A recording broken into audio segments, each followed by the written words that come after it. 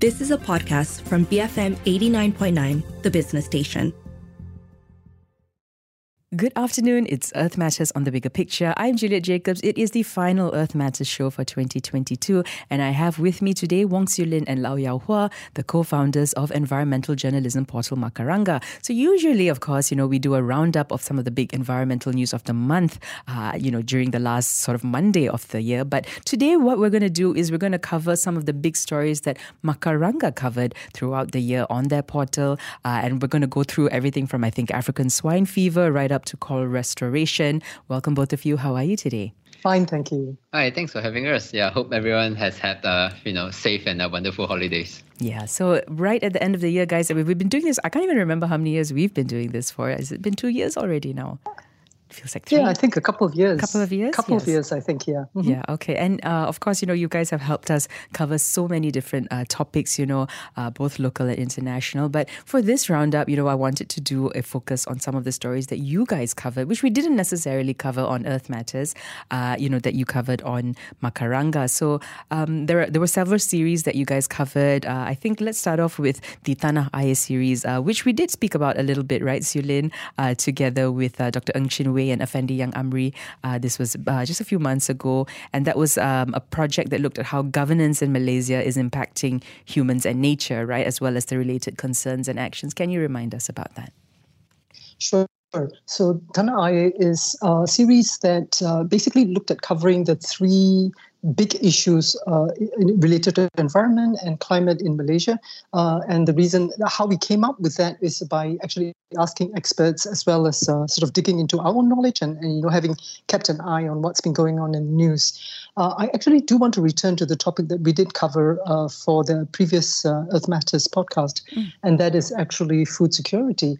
And I think the reasons are pretty obvious. GE15 was actually called the cost of living elections. Yeah, It was also called the Undi Banjir elections. Now, that's very interesting because the two are actually linked. Cost of living and floods caused by climate change are actually quite linked in terms of the impact of climate change on cost of living, the impact of climate change on floods, and also quite pertinent would be infrastructure as well as policy. So because we've got a new government in place, let me start off with policy and you've had people on to talk about the hopes and dreams for this new government and all the different ministries. Yeah, but let's look at cost of living specifically. Right now, it is definitely a priority for the new government because we have been struggling with cost of living all this time.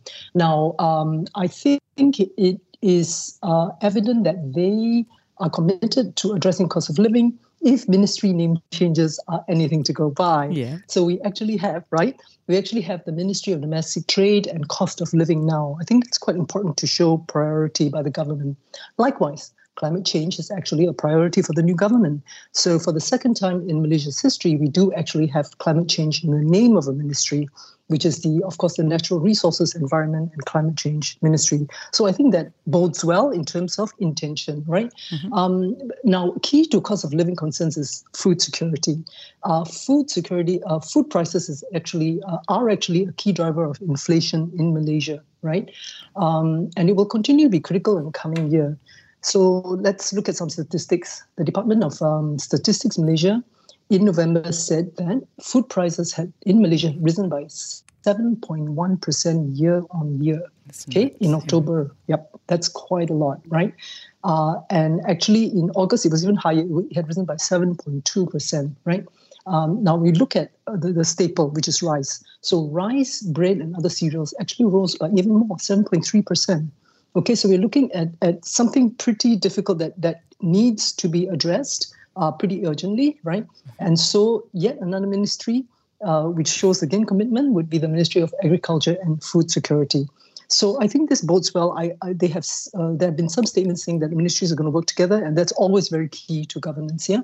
So in coming back to the Tanah Air series, we did look at the intersection of food and climate in one piece, right? Our writer Lee Kwai Han examined the impact on rice production and on the farmers by climate change. Now, Malaysia, we have 12 granaries. These are the large sort of irrigated schemes.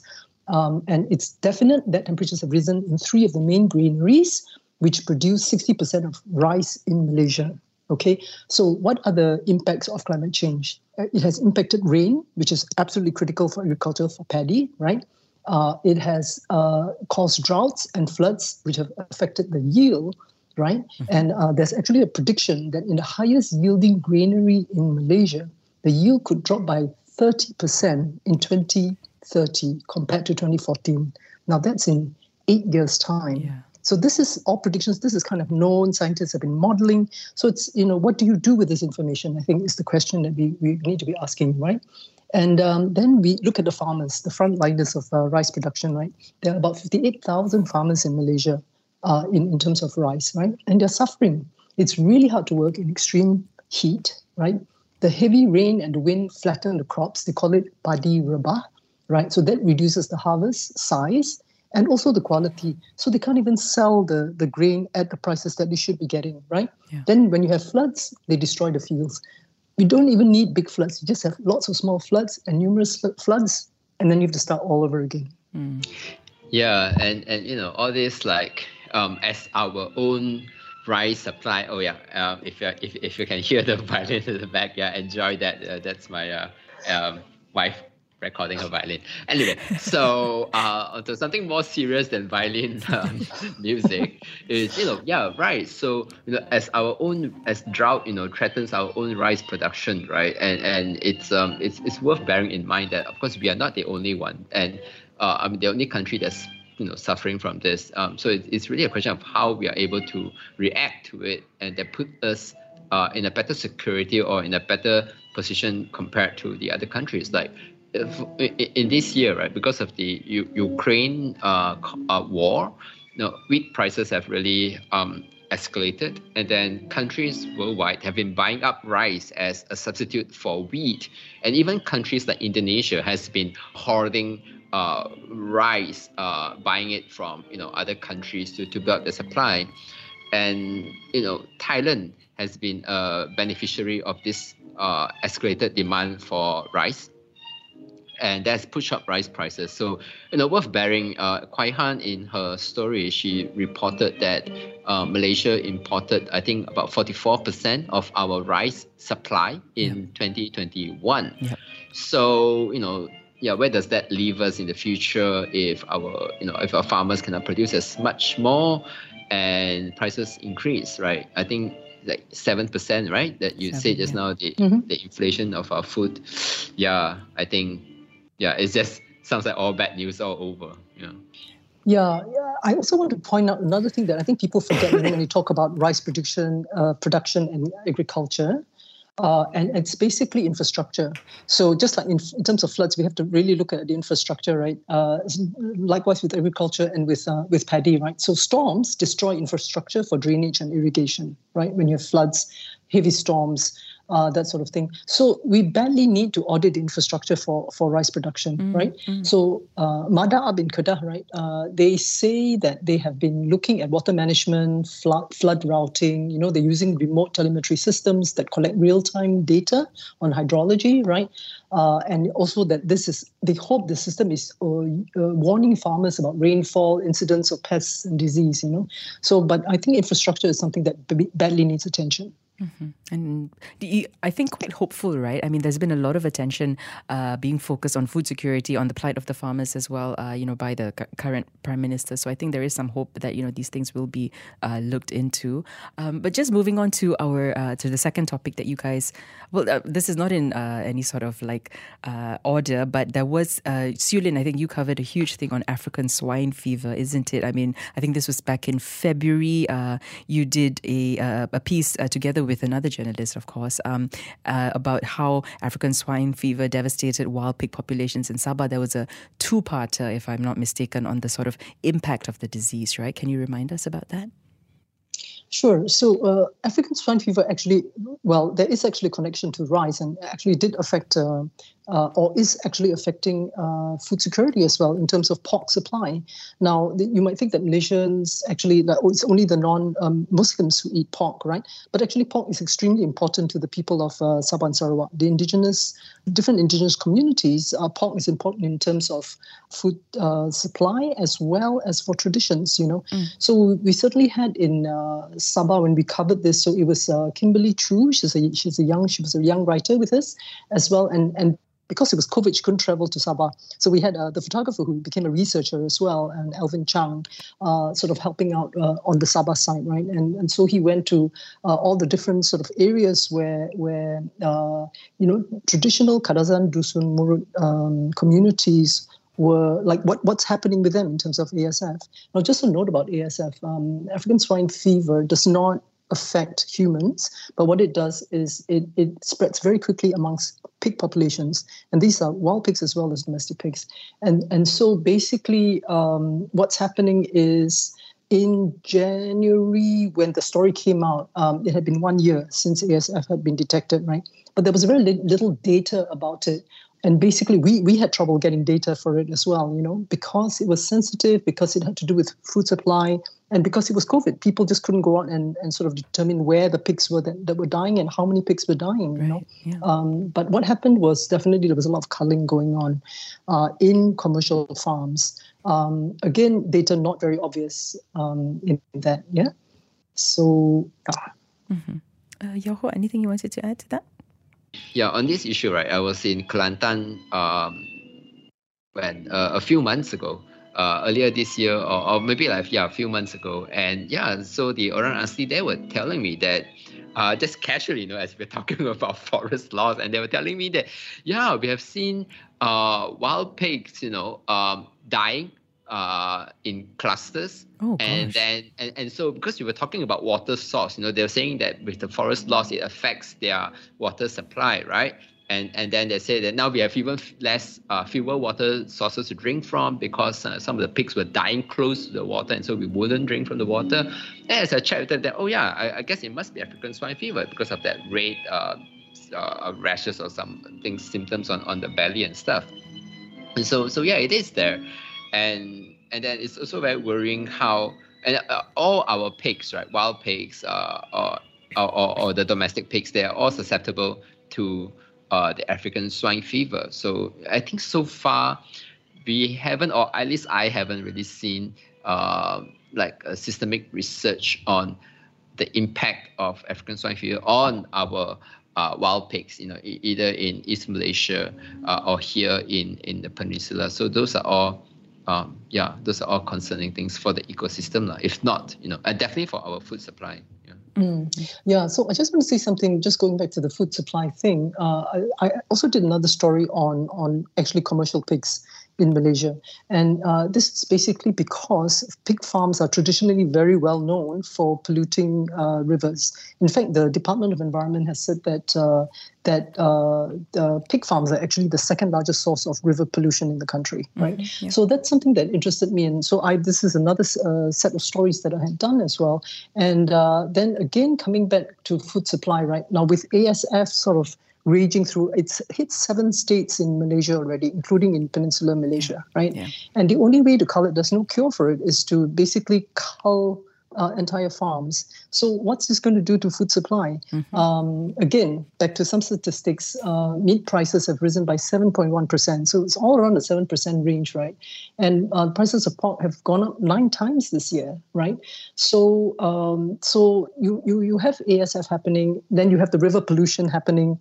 At the same time, as Yao Hua had mentioned, the Ukraine war having caused havoc in terms of supply chains and having to import, I think 90% of feed for pigs is imported, right? So when the prices go up, unstable government, ringgit has just not been doing well. So you've got a whole series of things coming out of COVID, lockdowns and all the rest of it. So then you have a concerted effort to try and do something about pig farming and river pollution. So in Penang, it's the first state to mandate the modernization of pig farming. farms. Now, pig farms have been around in Penang for a long time. They were like new villages, during the emergency in the 1960s. So they were traditional farms, open, everything used to go in the river and stuff like that. But actually in 2001, there were regulations to say it was that all pig farms had to treat their wastewater before it was going into the river, right? Okay. Unfortunately, over time, people get slack, enforcement gets slack, and then you have rising costs. Apparently, about 5 to 7 years ago, profits for pigs started going down. So then people start thinking, okay, wastewater treatment systems are expensive to build and to maintain. So why don't I release some of it? Then you have the river pollution problem starting again. But okay, you mandate modernization of farms in order to preserve the rivers, but it costs money. And these farmers can't get loans. And the cost, when I sort of asked around, the cost is very high. Each pig farm has about 4 to 6 sort of buildings, right, for the pigs.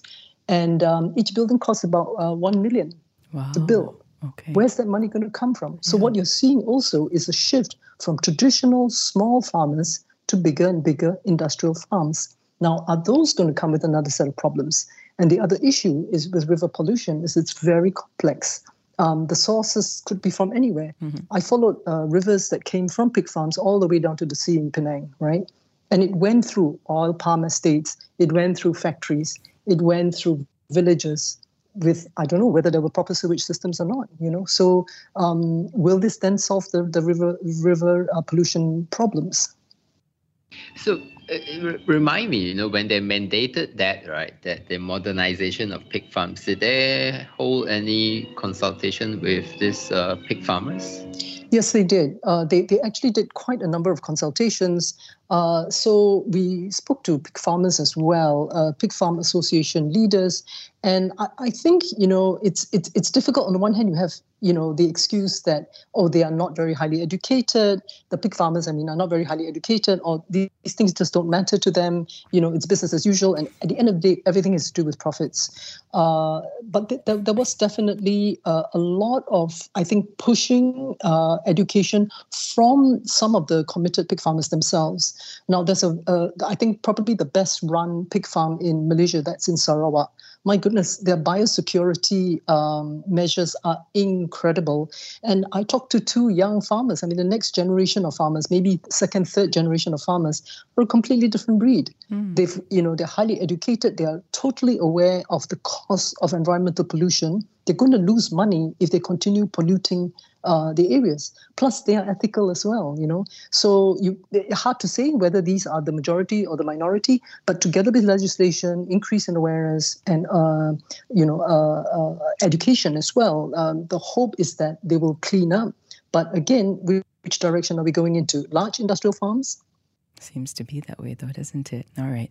So, to catch that, to read that series, I think you need to, which I love this hashtag, more than meets the eye. Meets being, of course, MEATS, the eye. We always love our puns on this show. Let's just go for a quick break, guys. When we come back, let's talk about 2 other different huge series that you guys did on Macaranga. I'm speaking today to Lau Yau Hua and Wong Siu Lin. They are both co-founders of environmental journalism portal Macaranga. We're doing a wrap-up of some of the top stories that they covered on Macaranga from 2022. We'll have more after this quick break. You're listening to Earth Matters on The Bigger Picture, BFM 89.9. Welcome back. This is Earth Matters on The Bigger Picture. I'm Juliet Jacobs. It is our last show for the year, and I have with me the lovely Wong Siu Lin and Lau Yau Hua, the co-founders of environmental journalism portal Macaranga. So usually at this time of the month, we cover the top news, top environmental news from all over the world, or all over Malaysia and the world. But today we're focusing on some of the top stories that Macaranga covered in 2022, all related to things that are concerning to us. Of course, food security. We spoke about African swine fever. We spoke about farming before the break, and some of the stories that I think Siu Lin in particular covered. But now we want to talk a little bit about forest and corals. So Yau Hua, you did a whole series. Well, you did a story, if I'm correct, on Macaranga did a story on Malaysian coral reefs, right? The name of that was Now or Never for Malaysian coral reefs. You spoke to marine ecologists, about the protection, the current threats. Talk to us a little bit about that. Right. Yeah. Thanks, Juliet. So before I start on the coral coral stories, I need to make a correction. Just now, before the break, I said that I met with Orang Asli in Kelantan, who found dead pigs. No, actually, it was in Pahang. Okay, all right. But yeah, anyway. So yeah, so in Pahang, not in Kelantan. Got it. So back onto the corals, which is another very important concern and issue, environmental issue here in Malaysia and worldwide. So Makaranga did publish a story in June this year called Building Arcs for Coral, and that's written by Annabelle Lee. And then there was, I think 2 weeks before that we published an opinion piece, what we call remarks by Sebastian Serede, also another marine biologist, and he's with the NGO called Coral Coup. Yeah. So I did not write any of this. Oh, sorry, my bad. Yeah, I realized that. Sorry. But yeah, so I think the concern here is that global warming, of course, heats up the sea, and a warmer sea is not great for corals. It causes them to stress, and then they bleach. They pushed out the symbiotic algae that they have inside their bodies, and which makes food for them. So once they push these very essential partners out, then, and if bleaching continues, as in the warmer seas continue to remain hot, then they are so stressed and they starve, and then they die, the corals, right? And we have already seen effects of that, of course, in the Australian Great Barrier Reefs, but even here in Malaysia, which is, Malaysia has some of the world's most biodiverse coral reefs, what we call the Coral Triangle. So Malaysia is part of that, something that we can be very proud of. I think the diversity there is, I think, close to 900 species of fish live in Malaysia's coral reef. So that's that's a real heritage there that we need to protect. But yeah, so bleaching has been witnessed in Malaysia in increasingly frequent bouts. So when we talk about global mass bleaching, these are big alarming events worldwide. And when we started recording them, it was in 1998, and then 12 years later in 2010. But then the next one came just 6 years later in 2016, and Malaysia was affected. But even local events, not a global event, but local events in Malaysia, we have seen it happen in 2012, 2014, 17, 19, and 20. So you see, it's just very frequent. And actually, the picture is really grim. So we're going to end our year on a very grim picture. So the UN Keep it real, okay? Keep it real. So the UN experts on the IPCC, right, the Intergovernmental Panel on Climate Change, they warned that if we keep to 1.5 Celsius rise in the global temperature, global warming, we might see up to 90% of the tropical corals dead by 2030. And already out of the COP lately, there are talks, more and more talks, that this 1.5 Celsius target is really impossible now, and we are actually going to hit higher than 1.5%, right? Despite our quote unquote best efforts. Yeah. So in our two pieces, one is a reported story, one is an opinion piece by an expert in the field. They both really highlighted the importance of coral reefs for our environmental and food security. A lot of our fisheries, a lot of our seafood have spent some part of their life cycle in coral reefs, of course. And then coral reefs is important for protecting the coast, for just the livelihoods of fishermen, and then also, of course, any seafood that you take and all of that. And so the marine biologist that we spoke to, Annabelle spoke to, including Afendi Yang Amri, whom you also spoke to on Earth Matters from University of Malaya, and then James Tan Chun Hong from University of Malaysia, Terengganu. Now, they both recognize that climate change is the biggest threat to our corals and to corals worldwide. But that's not, but some others, like officers from the government's Marine Park and Marine Resources Management Division, they say that, yes, climate change is a threat, but it's not the biggest threat. In fact, they feel that their observations in the field show that corals can bounce back. Of course, corals, just like forests, are resilient and they can bounce back. Rather, the officers feel that it's the pollution on the local scale, or human physical disturbing, breaking off corals, stepping on corals, like that's the bigger threat to corals. Some of the experts that we speak to they don't agree on that. But regardless, I think it could be like a short-term, long-term, kind of a local scale, bigger scale kind of different perspectives on the threat. But regardless, they're all threats, right? And climate change is definitely harder to stop or reverse than local pollution, which, like something like what Siu Lin just said just now, right? Pollution coming from farms, from plantations, from factories. And so regardless, Annabelle wrote a very good story, which was actually in collaboration with Commonwealth Magazine in Taiwan, on how, to save our corals. One thing, of course, you have to do is to protect what remains. But when global warming comes, right, it's hard to say which pocket you can save or protect from the warming seas. Probably not any. So you have to be able to, I guess, replant or rehabilitate the corals. And that is a bit like tree planting, right? It is destroyed or damaged, and then you try to plant it back. Probably impossible to restore it to its original condition, but we try to do what we can. But the problem is that apparently in Malaysia, given our conditions, our scientists actually do not have a consensus on which are the best corals to grow, in what conditions to grow them, and how to grow them. So there are actually different ways of growing them, right? You do it vertically, horizontally, put a shade over them, don't put a shade over them, nail them to a rock or whatever substrate that you want to do it. So there are many different ways to experiment. And there is no standard, there's no agreement on what is the most effective way. And I think that is in many ways hampering our efforts.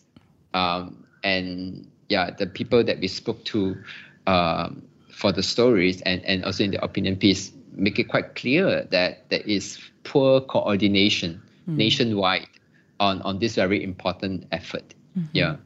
And I think I remember reading that article and Effendi saying that, he was never a fan of these sort of restorations because, it's sort of like, oh, okay, that means we can, destroy, do the reclamation, do whatever, and then, let's go and rehabilitate. But as you said, there's no sort of consensus on how to do it. There's no sort of scientific agreement, right, on the best way to do this, whether it will work in the long term. So, of course, the best thing to do is to preserve what we have, right?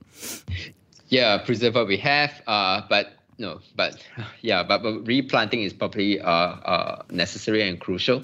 I would just like to add one more, like a key point before we move on to the next one, is that Sebastian Serede, he gave a list of recommendations of what must be done to really save our corals and all the ecosystem functions and livelihood that come with that. Is to one very important one that he said is to invest more in coral reef management and research. So he pulled out data that says that according to the Department of Fisheries, right, we have 42 marine parks in Malaysia, and just 6 of those contributed about 8.7 billion a year to our economic activity. Okay, so 6 of those contributed, let's say 9 billion a year to our economic activity. And how much have we spent on coral reef research and management? Just 1,000 of that, 8 million. So it's a bit like, I have this fancy, very nice hotel, right? And then there is a rust coming, and the rust is eating into all my pipes, and I don't really care. I'm only spending the minimal I need, and it's kind of silly to think of it. So I guess we really need to invest more and coordinate all the rehabilitation research and work. Siu Lin, you wanted to say something?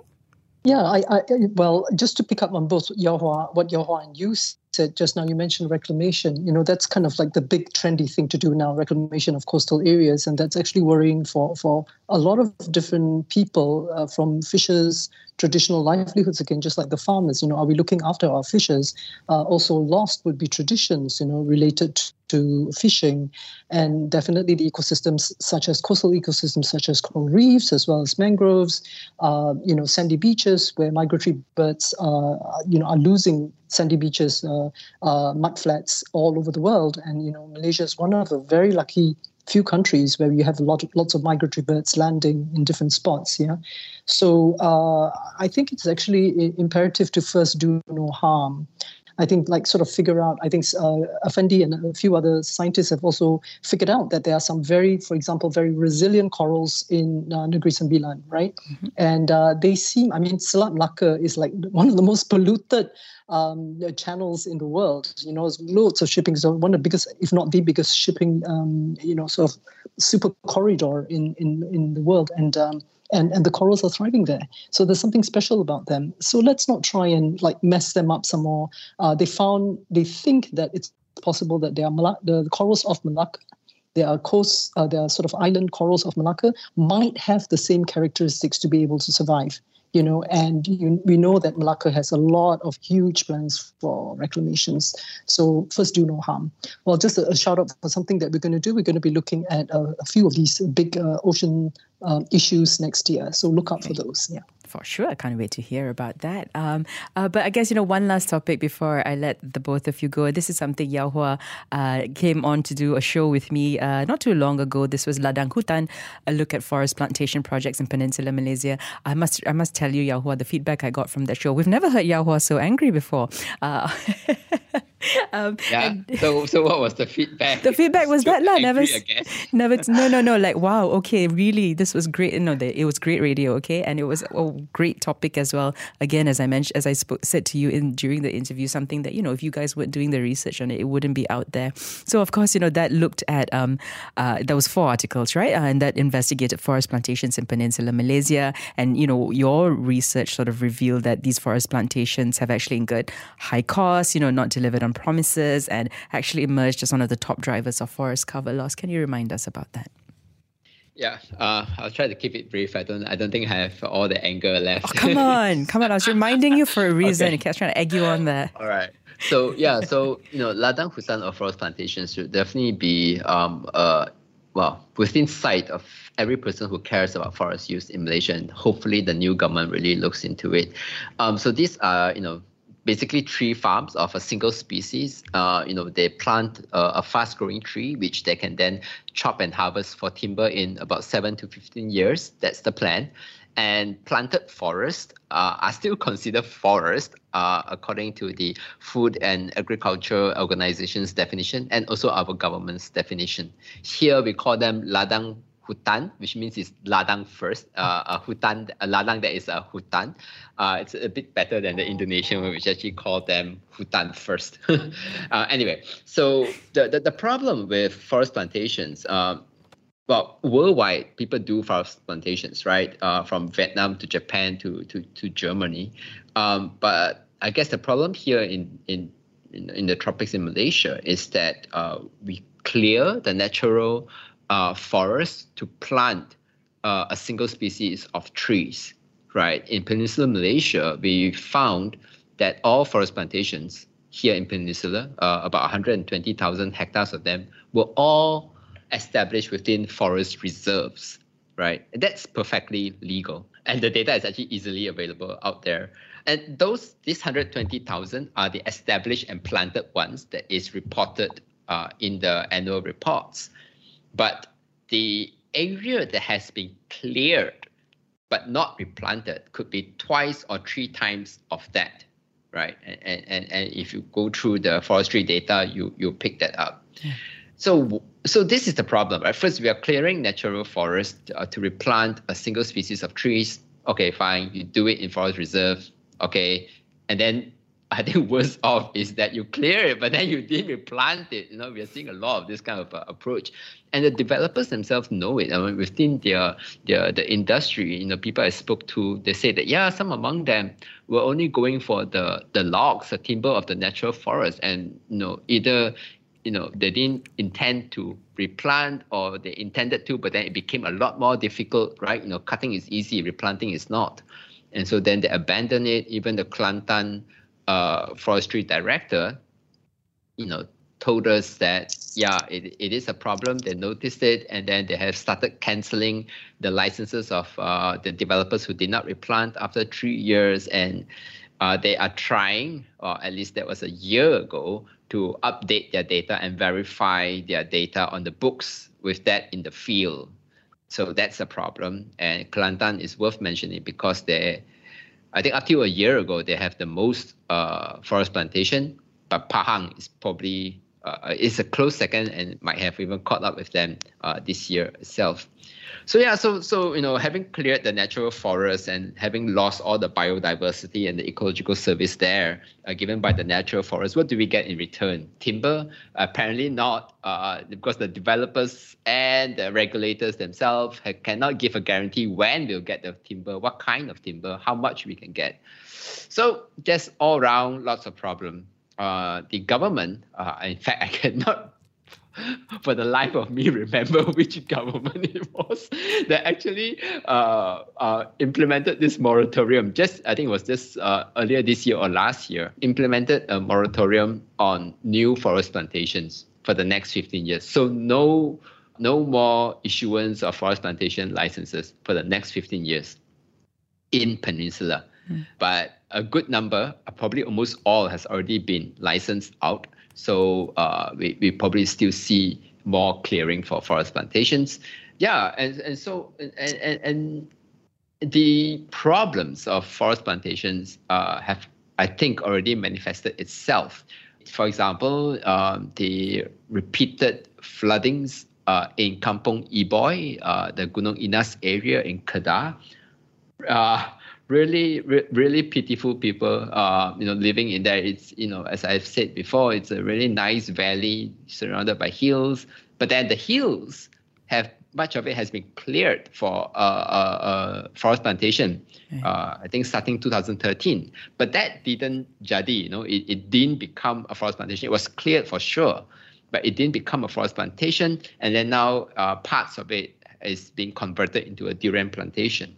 So of course, with all the hillsides all clear, then there was all this, I can't remember the Malay name now, banjir pouring, these rocks and debris, mud, and all flowing down from the hill. Yeah, experts say it's due to heavy rains, of course, but also exacerbated by this huge clearing in the forest uphill. So having forest plantation and then still considering them as forests, not really knowing that it has been cleared, at least not on paper, really would blindside us to forest loss and then potential disasters that happen.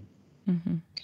I just want to add that, Yahua, just now you mentioned the moratorium, right? That's actually federally dictated, right? Federal government, right? Yeah. Now we all know that land is under states. We also know that we have several state elections coming up. So I think, choose your state governments wisely if forest matters are important to you. The hope really is that we have good alternatives to choose from, people for whom these things matter and who will make better decisions in terms of forest land use. Mm-hmm. Yeah, good point on that. So it should all be look upon, from the sustainable kind of angle. So never do we ever say that, forest plantation is just bad in itself. But what are we giving up, in return for something that hasn't even really given us any guarantee of timber harvest? Mm-hmm. And something that you said about the landslides or the banjir that you were talking about, right? I mean, we are of course coming at the heels of a really, really tragic landslide over in Batang Kali. I don't know. I mean, I'm not saying that that's linked, but we have seen the devastation. There was a lot of land clearing where that area happened, where the landslide happened, right? So just things to think about, when you're holding your state government accountable, when you're thinking about who to vote in next. I don't know, especially here in Selangor, we've not had a very good track record for many, many projects. So think about, these are some of the things I think we need to think about. Thanks for bringing up that point, Siu Lin. Yeah, so talking about forest loss, the Batang Kali case, right? And then, of course, since the Batang Kali's disaster, we have seen on social media the NGO Rimba Disclosure Project coming out, showing that, all these developmental plans, that all the areas around there have been earmarked for commercial development, right? Yeah. And so ecological sensitive areas, that kind of thing. So, and then there was some debate, right, from the government side, denying that. And I would like to point out that there is a lot of ambiguity and unknown when it comes to forest use, land area, developmental plans, and projects. The data is really just all over the place. And if you'd like to know more, so I think Makaranga has been, we have spent many months poring over the data and identifying some of the gaps. So look forward to our stories in the next 2 months. Yeah. Okay. All right. Does that have a name yet, a working title yet that we can... No, not yet. Not there yet. Not there yet. Okay, sorry to put pressure. Okay, but we will definitely, be in touch, and we will definitely cover that. Also on Earth Matters. Thank you both of you so much. For all your contributions throughout the year. I guess for me, we will continue doing our monthly wrap up. I hope. Again, I'm putting you on the spot. Say yes, guys. And on Earth Matters. Yes. And on Earth Matters, we'll continue with our series. We started a few series in 2022. There's No Planet B, so that was a focus on the climate crisis. This is my favorite. It's called Plastic Soup. So that's a focus on plastic pollution. And of course, ABCs of biodiversity. So that was focusing on the biodiversity loss. So what I think were the three sort of like the triple threats in that sense of our environmental issues. So we'll continue with those series, especially, but of course, covering all the other news, environmental related news that comes our way. Very nice. Yes, keep it up. Thank you. And you too, guys. Thank you again for all your good work. And we'll be back in January, of course, with another roundup for 2023. Thank you again to Lau Yao Hua and Wong Siu Lin, both journalists and founders of the environmental journalism portal Makaranga. Just head to makaranga.org to read all those articles that they're doing. Everything is there. And if you miss any part of our conversation today, just download the podcast at bfm.my/earth, or you can find it on the BFM app. This has been Earth Matters on The Bigger Picture, BFM 89.9. You have been listening to a podcast from BFM 89.9, the business station. For more stories of the same kind, download the BFM app.